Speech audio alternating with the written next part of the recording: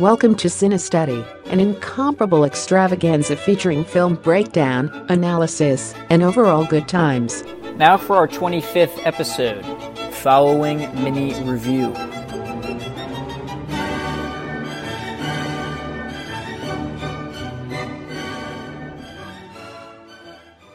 Hello everybody, welcome back to Cinestudy. I am your host Dylan, and today I will be reviewing in a mini review format, obviously, Christopher Nolan's very first feature-length movie, Following. This movie came out in 1998, and the quick IMDb plot synopsis is: a young writer who follows strangers for material meets a thief who takes him under his wing. A lot of people don't know this movie because, obviously, Christopher Nolan, he's a well-known director, but people know his big things: Inception, Interstellar, the Batman trilogy, Memento. This is kind of hidden in there because it's his first major thing. In fact, before this, he'd really just done one short film called Doodlebug. According to IMDb, he did two other shorts called Tarantella and Larceny. Whether those came to fruition or not, I'm not entirely sure, especially when you read the synopsis for Tarantella, it's basically what Doodlebug is, so I'm not entirely sure if this happened or not, if these are actually real, but they're on his IMDb. Either way, Following was his first major thing, and the reason I'm mini-reviewing it is because, like other mini-reviews, there's really just a few things I want to say particularly about this. I know it's probably kind of a niche pick to talk about this movie, and it's, kind of an obscure choice. Not everybody has seen it, but it does have its merits to talk about, and don't worry, I should have mentioned this earlier. I always forget to mention this right at the start. This episode will be divided into a spoiler-free and spoiler-full section, although I think I'm going to, for the most part, stick to spoiler-free on this, because there's really just a couple major plot points that I'm not going to talk about too much, because I'd rather just talk about the overall style of this movie. I don't want to hint it too much, because as every Christopher Nolan movie seems to do, this movie does have a cool twist, so I won't approach that too much until the spoiler-full section, which means let's start off with the spoiler-free section of Following. What did I like about this movie? First of all, I think the acting is actually pretty good for a movie that's fairly amateur, a movie that it's not going to land a lot of big-name stars. Actors in this movie include Jeremy Theobald as the main character, the young man, doesn't really have a name. Alex Haw plays Cobb, who's the thief that takes the writer, Jeremy Theobald, under his wing, according to the IMDb plot synopsis. And Lucy Russell, who's kind of this love interest of Jeremy Theobald, who comes into play a little bit more in this story throughout. She kind of builds in importance.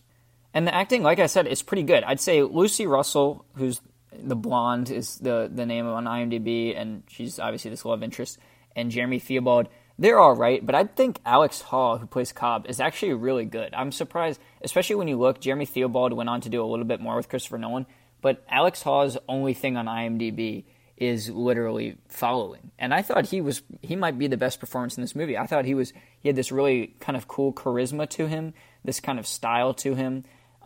He delivered his dialogue in a very kind of rapid, witty pace that I really like. I'm always kind of a sucker for fast-paced banter and dialogue, and I think he's kind of approaching that. He's not really that. His character's not meant to be like a Shane Black character or anything like that, but it's still pretty cool. I liked his character a lot. And that's something else I got to say that is a big pro of this movie, is this movie is so well written. It's such a actual Christopher Nolan movie. If Christopher Nolan came out with this movie now, with the kind of budget and actors and style he's developed, it would be one of his best movies. Right now, I think it's kind of right there. All of his movies are really good, but it's right in the thick of things, I would say, because it's very tightly written. You're kind of uncovering things as you go. It's kind of a puzzle box like all of his movies are. It's told in a non-linear fashion, which becomes very obvious. That's not really a spoiler or anything. And so you're piecing things together, of course, like you seem to always do in Christopher Nolan movies. And it's really just showing immediately that he kind of had this writing style, this writing kind of point to it all of what he's trying to do that starts very early on. And you can see a lot of parallels between how this story is told and even some of the kind of mechanics and maybe even character dynamics and plot points that parallel Memento. You'll see, if you watch this or Memento, if you watch this and you've already seen Memento, you're going to see a lot of parallels. If you watch this and then Memento, you'll see where a lot of the inspiration from Memento came from in terms of Christopher Nolan's own experience. Because this movie it's got some similarities for sure, and I think it accomplishes a lot of them just as well as Memento. The kind of distant sense of watching these characters piece together things about the other characters, like you're doing with the main character Memento. This movie's in black and white, which kind of resembles a lot of Memento. And like Memento, it's got some very kind of cool dynamics where the dialogue is a little bit ambiguous as you try to figure things out. And I mean, that's really just the main point, is as usual for Christopher Nolan, there's a lot of pieces that you have to do the work to understand where they come from. Criticism of this movie, the music is really, it's pretty bad. It doesn't fit at all. It's to be expected from a movie like this. It's kind of got that standard amateur thriller film soundtrack, which is like these quick percussion beats and stuff like that, and it's really not good at all. This movie really shines when it's just in its normal dialogue scenes, because the music almost detracts from the story. It's really not great at all. This movie starts off with a little bit of voiceover and stuff, but it doesn't rely on that to give you any information, really, when you're piecing things together, which I really appreciated. And it's already that mark of Christopher Nolan of trusting his audience to figure out these kind of complex mosaics of movies that he's putting together. And of course, the visual style, as I mentioned, it's black and white, but it's got the very cool, it's got a very kind of standard cinematography, a couple pretty standout shots in there with some cool things done with lighting and stuff, but I'm not going to, go on to those too much. You can definitely see where all of those are improved upon in Memento, but this movie it's such a strong start in terms of seeing this as a Christopher Nolan style. It's actually pretty unbelievable. It does have a lot more, I think, at least what I noticed, this might not be correct, it's just how it felt. I feel like a lot of this movie was very handheld, kind of in there with the characters, whereas some of the other Christopher Nolan stuff is a lot of, steady camera positions, maybe even a little bit distant. This movie was a lot of up close and personal, kind of like handheld camera stuff. And I think it works because your whole idea is the writer following people, following this thief, getting involved with things, and it makes sense for the camera to be up close and in that, because it's like the writer getting involved in this world that he didn't realize he was going to get involved in. And I think that's like kind of a cool, that's kind of a cool tie-in for the cinematography. Is it anything extraordinary? No, but it definitely fits the kind of idea of this movie. And the other kind of weird the weird thing that kind of took away from this movie is how Christopher Nolan does some of the violence in this movie. There is a little bit of violence, a couple just brief fight scenes and stuff, and they're really not good. It's weird because when you think of Memento or, any of the Batman movies, they have some really awesome fight scenes. And this just does not seem like Christopher Nolan at all. But I think a lot of it is the production, because first of all, the camera angles they're kind of cheating when you're doing the fight. You're just getting glimpses of like an arm going by, and that's it. There's also no sound, so you just get like an arm swing, and it's just dead silent when we cut, and we then just are to assume that someone just got knocked out. And it's like there's no weight to it. It's not visceral at all. And so whenever that would happen, it didn't have the punch that some of those moments should have. No pun intended, but some of those moments should have been like, oh shoot, things just got real, and instead they felt like a very weak moment. It just was not milked for all its impact, and I think that was a little bit to do with the kind of actual production of this movie. They don't have the budget for cool sound effects, or maybe Christopher Nolan hasn't entirely figured out how to film this kind of the fight stuff. I mean, there's even a part with like a hammer, somebody hitting stuff with a hammer, and it's just, there's no sound. It's just like very weak, very little reaction from any of the characters involved, when it should be like a very violent moment. And so it ends up just being, it just doesn't feel important or impactful, even though it's supposed to be a major plot point. Like if you contrast with the hammer in Drive, when the hammer is used in Drive, it's such a difference. And I think it's entirely, there's just like a certain mood and intensity to the stuff in Drive that's just completely missing here. But I want to comment one more time on the story before I kind of wrap up this spoiler-free section. The story is really good. Like, I think I'm telling you, if this movie was made now by Christopher Nolan, it'd probably be one of his best, maybe the best. Because I think the story is really, it's just such a good concept. I really like it a lot. I think a lot of people don't know about this movie, and if they look at this movie, they're just like passing on it. This movie was a lot better than I expected, and I think it really accomplished that because it's tightly written with characters that seem standard at first, but they evolve into being pretty cool. Like, all the characters start off as just kind of basic characters, but by the end, they all have really unique components to them that you start to understand, and I always appreciate that when a character becomes really developed without having any necessarily super unique traits, because you're really understanding all these characters even though they're just kind of normal people. But again, the story, very twisty-turny, twist at the end, and it's really cool. I mean, things just being revealed at the end, as usual, are Christopher Nolan just blowing your mind with all the details you now know, Memento style or Prestige style.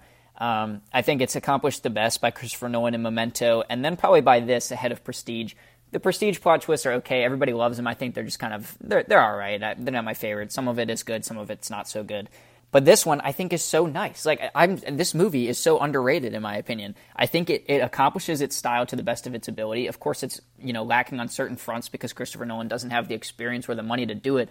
But he's clearly starting way stronger with his style and what he wants to do than a lot of other directors. I've been watching a lot of Kubrick's early stuff, and some of it is just horrible. Like, Fear and Desire is really bad.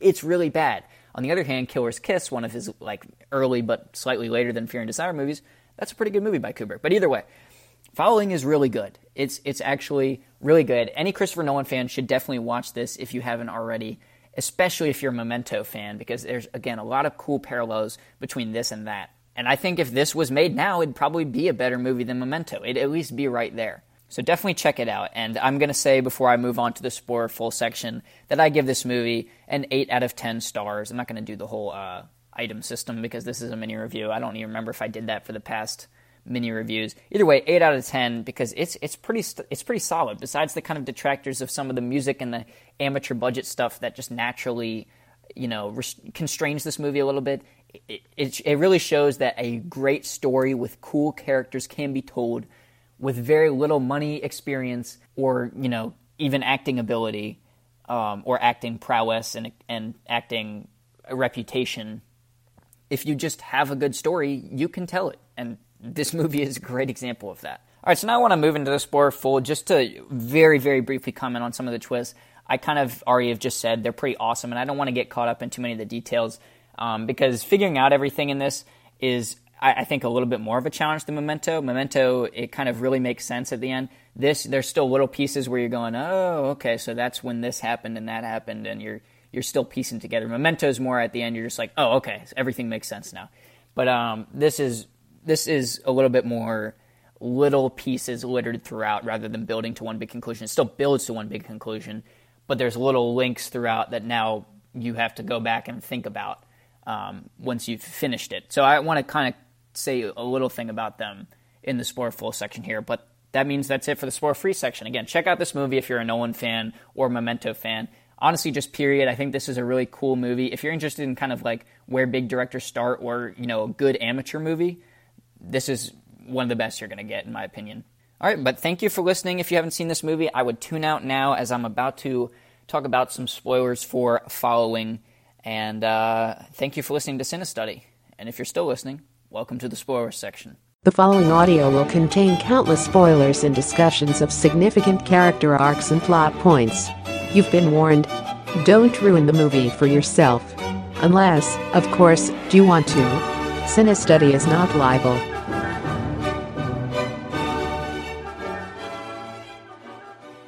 Okay, so really, as I said, there's not too much I want to talk about, but I do want to say at the very end when the policeman John Nolan, like when he's talking to the main guy about he's just basically, it's clear that the whole time the main guy, the writer, has been telling the policeman everything he knows about this whole crazy, things that are unraveling with the woman being dead and stuff like that. And the police chief unveiling each and every clue and realize that Cobb has just masterminded and just absolutely played the writer is so cool because each keeps building. You get one and you're like, okay, so yeah, Cobb kind of absolutely fooled him. And then you think the writer might have found his way out of it by saying, oh no, but I wasn't involved with that. And he's like, oh, but you were. Here's your signature on this credit card. And he's like, what? No, I didn't do that. But he's like, and this credit card belongs to the apartment that Cobb had been living in and taken from somebody else. And so it's really crazy how these things continue to build. It's not just like one boom, you're framed. It's like little things where it's like things are just spiraling out of control for the writer at the end. And it shows you what a genius Cobb is, which is really cool because the whole time he has seemed to just have this intellect that you're confused as to why he's just taking this writer under his wing for no reason. And it's just such a cool, rewarding ending. It's bad for your protagonist. You're rooting for the writer, and now it's clear that he is absolutely caught in the middle of all this, and Cobb's going to get away. But it's still so, rewarding because all these little pieces and parts that just seemed like random details are now like, oh, shoot, dude, you messed up. Christopher Nolan has a knack for those kind of endings, those big, mind-blowing endings, but I really do think this could be one of the best in the way it's just like one detail after another, and the writer thinking he's, arguing his way out of that, and then no, here's another one, lay it on policeman, and it's so cool. I just loved it. I really did. This movie is told non-linearly, and so that means there's little pieces and parts that don't make sense, like, the writer checks the bench, but then later on you're like, oh, he's looking for that earring, and I think that's always cool, and I think those details sometimes get lost in the mix until you watch it again, or if you were to think about it all in chronological order. Some of them, you're just like, oh, he was looking for that earring, and then you don't really know what the significance of that is. There are some of those details in this movie where I don't remember why that thing was, hinted to us and then revealed later on, like where that played into everything. But that kind of naturally happens with these nonlinear movies. There's always going to be things you have to really sit down and think about where they tied back in. That would make a lot more sense if you're doing it chronologically. But I think that's part of the intrigue of this movie, not knowing everything. This and Memento, that adds to their ideas, because that adds to their ideas of the protagonist not knowing everything. And I think that it makes sense. And it's really crazy how well Christopher Nolan can accomplish that in just this one feature-length debut movie. He really pulls it off with pretty good continuity and good style, and it just works. All right, but now I think I'm starting to talk about things again that didn't really have spoilers, so really all I did need to mention was that ending. I think it's a really solid ending, and I think it's really cool how there's so many things where you're thinking, oh, the writer's duping Cobb, and it comes back the other way. Like when you think the writer is showing Cobb a random apartment, but we know it's the writer's apartment, but turns out later on Cobb knew that full well, and he knows all of this stuff, like what the writer planted the key and all this stuff, and it becomes so clear that the protagonist is, thinks he's being smart, but is really just way in over his head, and I always like that kind of idea. And I think it's a cool contrast to Memento, whereas Memento, the protagonist kind of has the power as he's figuring things out. Here, the writer's kind of being pulled along, and by the end, it's very clear he has no power. He's been framed. Whereas, brief Memento spoiler, and after this, I'm going to stop the episode, so if you haven't seen Memento, just stop it now. Thank you for listening. But at the end of Memento, it's clear that the main character, gosh, I can't think of his name, Leonard, right? He has the power. It's clear that the whole time he has had the power by setting up that he was going to end up killing Teddy. So that's a cool contrast across the two movies that separates them a little bit. If this is basically just the inspiration from Memento, there are some differences that make the two movies unique experiences. Okay, but I think that's about all I need to say about Following. Really do recommend you check it out. It was really cool. I was really pleasantly surprised by this movie, and it's led me to continue to want to seek out some of these early works. I am trying to watch every Christopher Nolan movie at some point. Big ones I have left include Interstellar and I believe Insomnia, his first movie. I've watched pretty much all of Dunkirk, but I watched it in pieces, and for a movie that's already a puzzle box, I definitely think I'll rewatch it in full at some point. So I haven't logged that on Letterboxd yet or anything, but nonetheless, this has been Following. I do recommend it. All right, but that about wraps up this episode of Cinestudy, episode 25. Can you believe it? Episode 25. And I think that just leads to the normal plugs. You can check us out on Instagram, Cinestudy Podcast. You can check us out on Facebook at Cinestudy Podcast. You can email us at cinestudypodcast@gmail.com with your recommendations, with your reviews, anything you want us to talk about. And I, of course, will pretty much, and I will definitely answer all of them because we do not get a lot at this point. So I will be answering everything. And then, of course, check me out on Letterboxd, Film Dylan. You can see my scores for everything I watch that I don't necessarily cover on here, as well as some lists I make. A lot of lists I'll probably end up doing an episode on, but not until they're complete. And, of course, you can leave us some reviews, tell your friends, get the word out there. It really does help. I appreciate the support we've gotten so far, and it's been fun, and I hope to continue rolling out some episodes for you guys. So, thank you for listening to Cinestudy, and we'll catch you next time. Thank you for listening to Cinestudy.